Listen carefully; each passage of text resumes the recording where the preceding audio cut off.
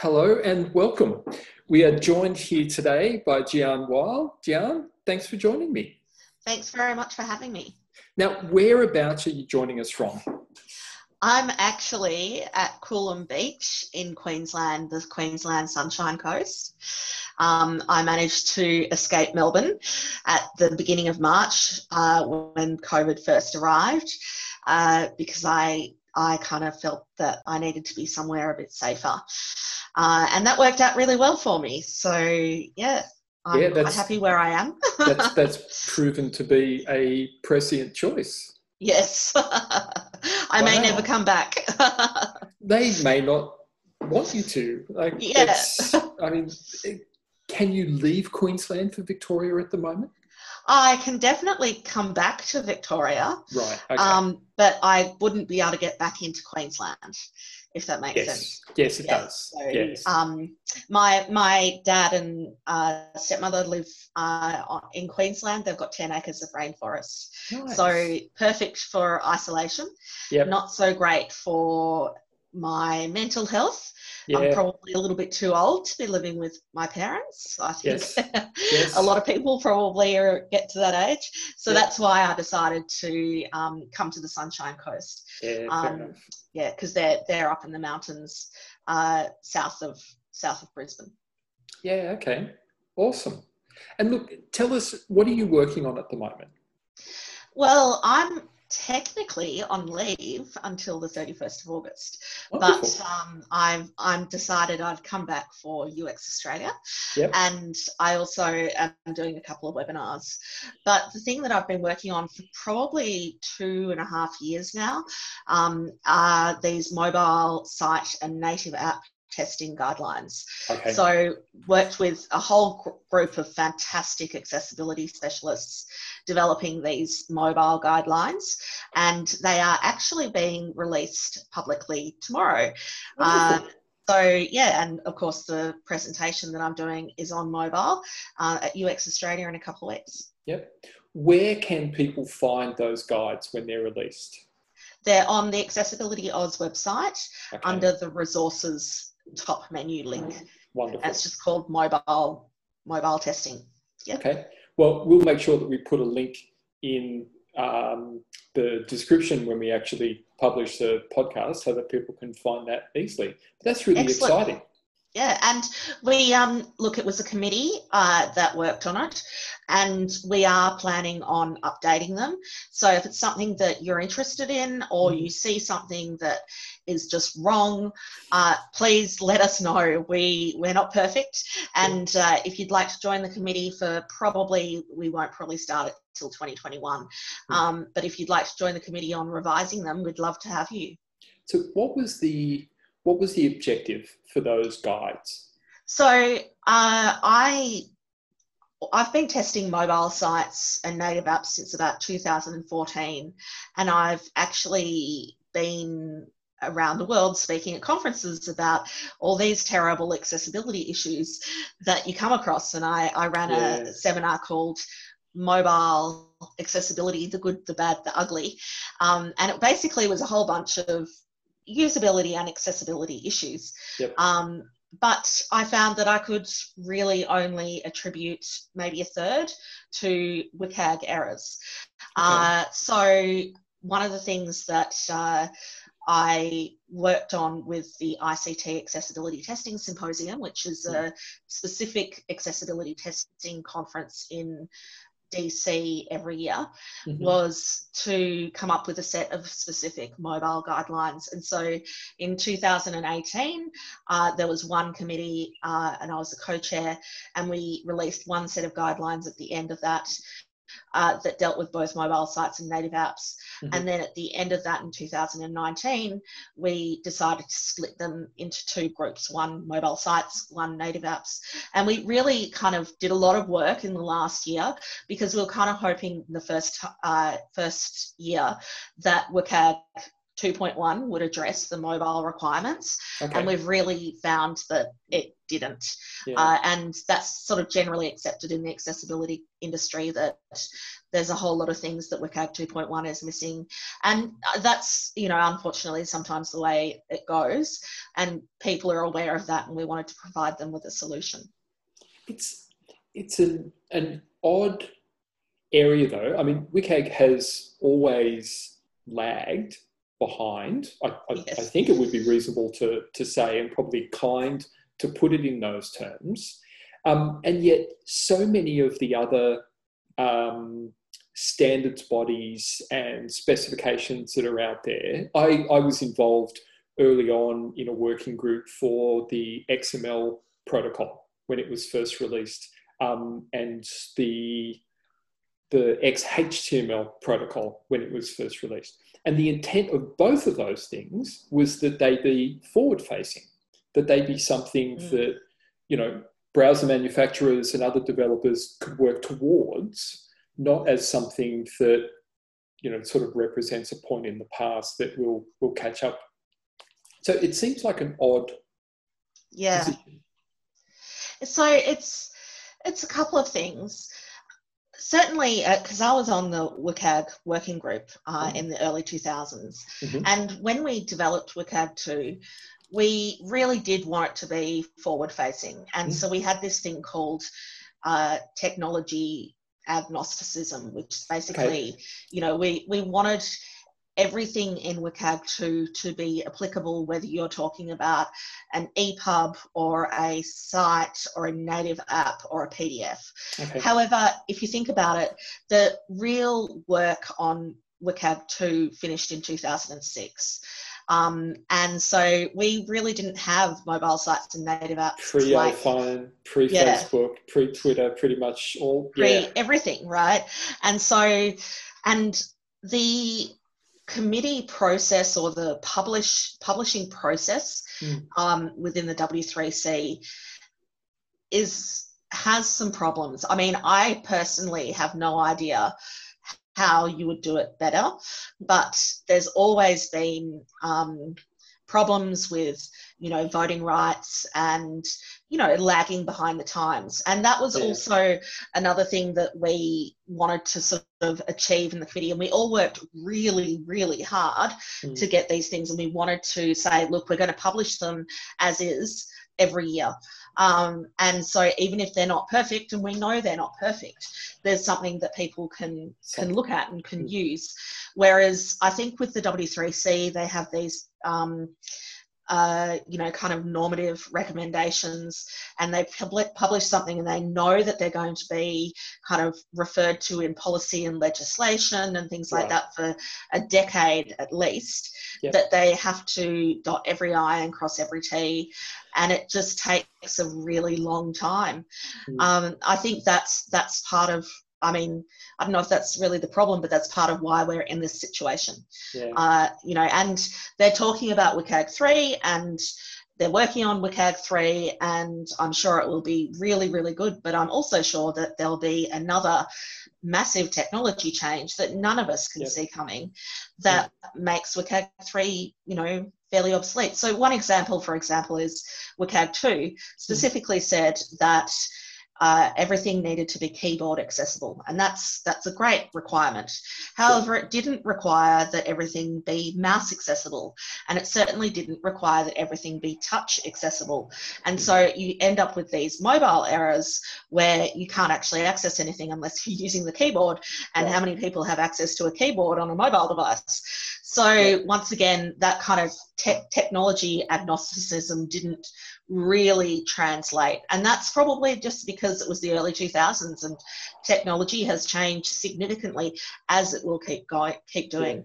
And I think there just needs to be it needs to be a faster process, but I'm not sure that that's actually ever going to happen. Are there accessibility guidelines for technologies like augmented reality? No, nothing like that yet. In fact, this year, before COVID, I was actually going to the ICT Accessibility Testing Symposium, requested that I start a committee to develop augmented reality or wearable or VR testing guidelines, because there's nothing, there's some bits and pieces, but there's nothing really big out there. And so, yeah, then COVID happened, and so I know a lot about mobile sites and native apps, but I really don't know anything. I know a little bit, but nothing really. I do not think I should be chairing a committee about wearable or VR or AR technology. So we were going to we put a call out for people to say who would like to be involved. We had a little bit of interest, only a handful of people, and then COVID happened and all the committees just kind of fell off the edge of the cliff. Yeah. You mentioned earlier that only 1/3 of the problems that you were finding were WCAG related. What were the other 2/3? Can you give us some examples? So we found some fascinating things. So you might be aware of a keyboard trap when it comes to WCAG. So you are trapped in a component, you tab through certain options and you get, say, a video player, and you can tab into the video player, but then you can't tab out of the video player. Okay. That's keyboard trap. It's a very serious accessibility issue. And we actually found a significant number of traps in mobile sites and native apps. So what we found were things like layer traps, where say you opened a hamburger menu, the screen reader user would be trapped underneath the hamburger menu.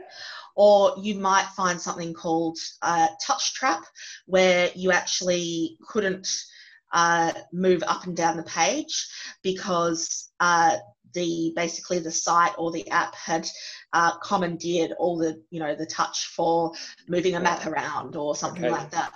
So we found, and we spent a lot of time devising what to call these traps and how they should be grouped. One that I'm sure we're all familiar with is what we call the exit trap, which is where you have a pop-up and you have a little close button that is completely inaccessible.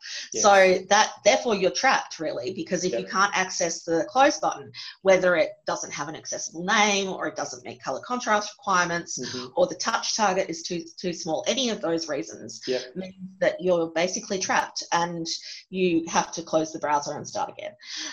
So we spent a lot of time on developing, naming these and grouping them and providing examples. Everything has examples so that you can really sort of see what we're talking about, and test cases as well. So exactly what you need to do to actually test these things. Okay. So we also grouped so those were the critical test cases, the critical errors.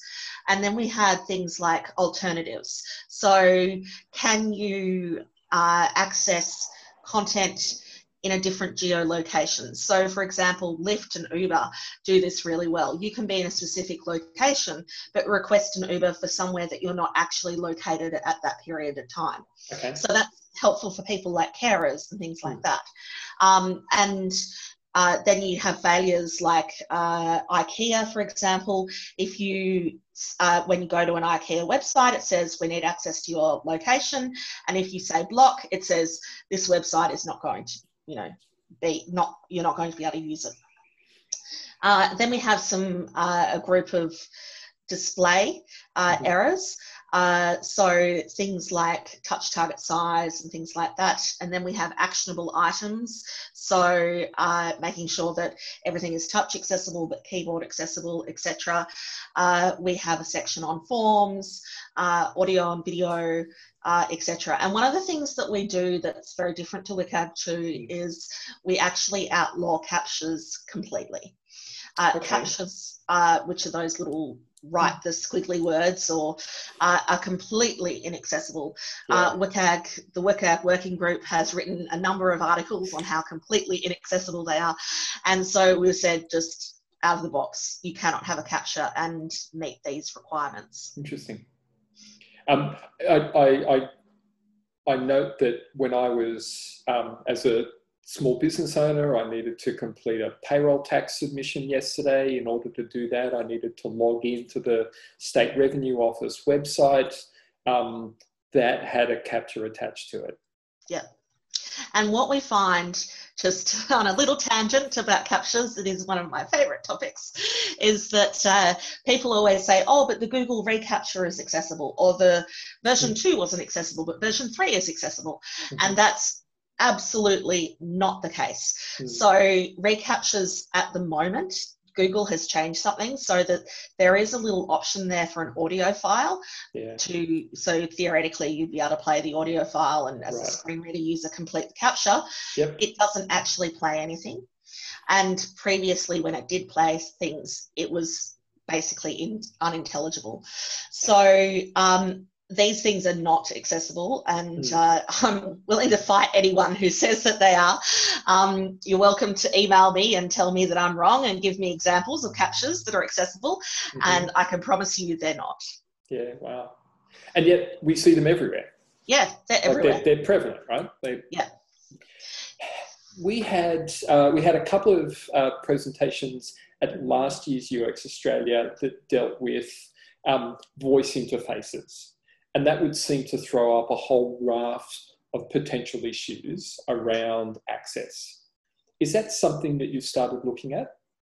Yeah, so once again, this was one of those things that, along with the wearables and the AR and the VR, that we thought we need to really look at this, because there's no one's really talking about it, and it does cause a lot of issues. It can cause some, big issues. But no, it's not something that I personally have looked at, and no one's asked us to look at it yet. Okay.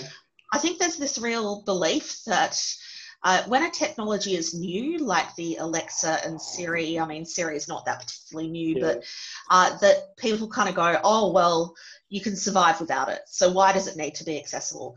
And there's certainly that attitude to social media for a long time, even though it's been around for like 13 years. That, it doesn't really need to be accessible. It's not a serious thing. But I'm absolutely sure that in the next few years, we'll start seeing questions around the accessibility of these things, because they are sometimes integral to completing, a function or, doing whatever you need to do. Or accessing a whole suite of sort of smart home type devices. Like they're almost exclusively run by a voice interface to Google Home or Alexa or something like that. But it also speaks to, we tend to think it's okay that a product be introduced initially and not be accessible. Yes. And we do it all the time. And then the accessibility part, just like the requirements and the guidelines, the accessibility part will catch up eventually. And in the meantime, people who are genuinely designed out of a lot of environments in our society get a new one that they're designed out of and excluded from as a result. And we seem generally okay with that as a principle. And it's crazy. Yeah, it is. I do think it comes back to this kind of, well, you survived without it before, why do you need it now? But I think the other thing to be aware of is that often these kind of technologies provide a solution to people with disabilities that they've never had before. So one of my staff is vision impaired, and he loves his Alexa because he can say, Alexa, what's the time in Australia? He works in Poland. And Alexa just says something. However, there are massive privacy issues around Alexa and these other products, and he's become so reliant on it. And there's really if there are other options, those other options are often very much not accessible. So you can end up being restricted to one product which has some problems. Because you really can't afford to, you can't access another. So I think that's a big problem as well. Yeah, that's great. Jan, that's all we have time for today, and that's been wonderful. I hope we get to hear much more from you at UX Australia. I'm looking forward to seeing you and hearing from you in a couple of weeks. Excellent. Thank you for having me. It's been a pleasure. Enjoy your afternoon on the beach, the Queensland coast. Yes, yeah, I shall. and it's been a pleasure. Thank you so much. All right, thanks for having me.